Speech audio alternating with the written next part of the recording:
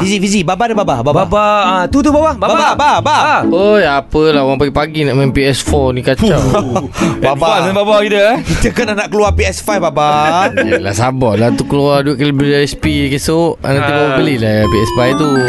Okey, Baba, cerita dia macam ni, bang. Apa? Orang baru tengok dekat berita viral ni, bang. Kenapa? Anak kepada idola Baba dah bertunang. Siapa? Oh ni Jalaluddin Hasan. Lagi seorang. Mana?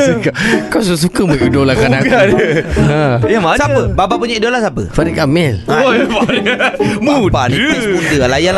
Dia overseas. Ni Amitabh Bachchan. Bukan. Yang tu kena COVID-19. Tapi yang mana? David Beckham. Bila aku minat. Tapi yelah Baba minat David Beckham. Kenapa? David Beckham ni kan, bini ni kan Victoria Beckham kan. Dia ada anak. Anak ni nama Brooklyn Beckham. Umur 21 tahun. Dah bertunang. Dah pun Brooklyn tu. Ui, baguslah. Dia dah tunang macam tu lah. Dapat orang mana? Bapak dia setuju ke? Setuju. Orang kau pilih rasanya. Mana nak tahu orang mana? Bapa pun tanya.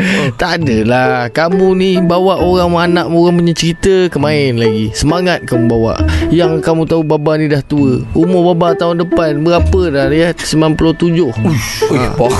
Kamu tunang pun belum lagi.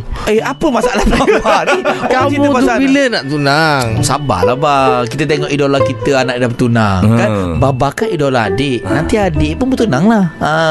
Habis kalau nak kamu idolakan bapak sebagai idola, takkan nak tunggu bapak bertunang dulu? Hai Baba, ada juga niat ni Baba. Tak adalah. Kalau mak kamu okey, Baba okey. Tapi Baba sombong Kenapa? Masa Baba bertunang dengan mak, tak ajak pun kita. Baba balik dulu ya. Jangan lupa janji kita Isnin sampai Jumaat di Tim Pagi Suria.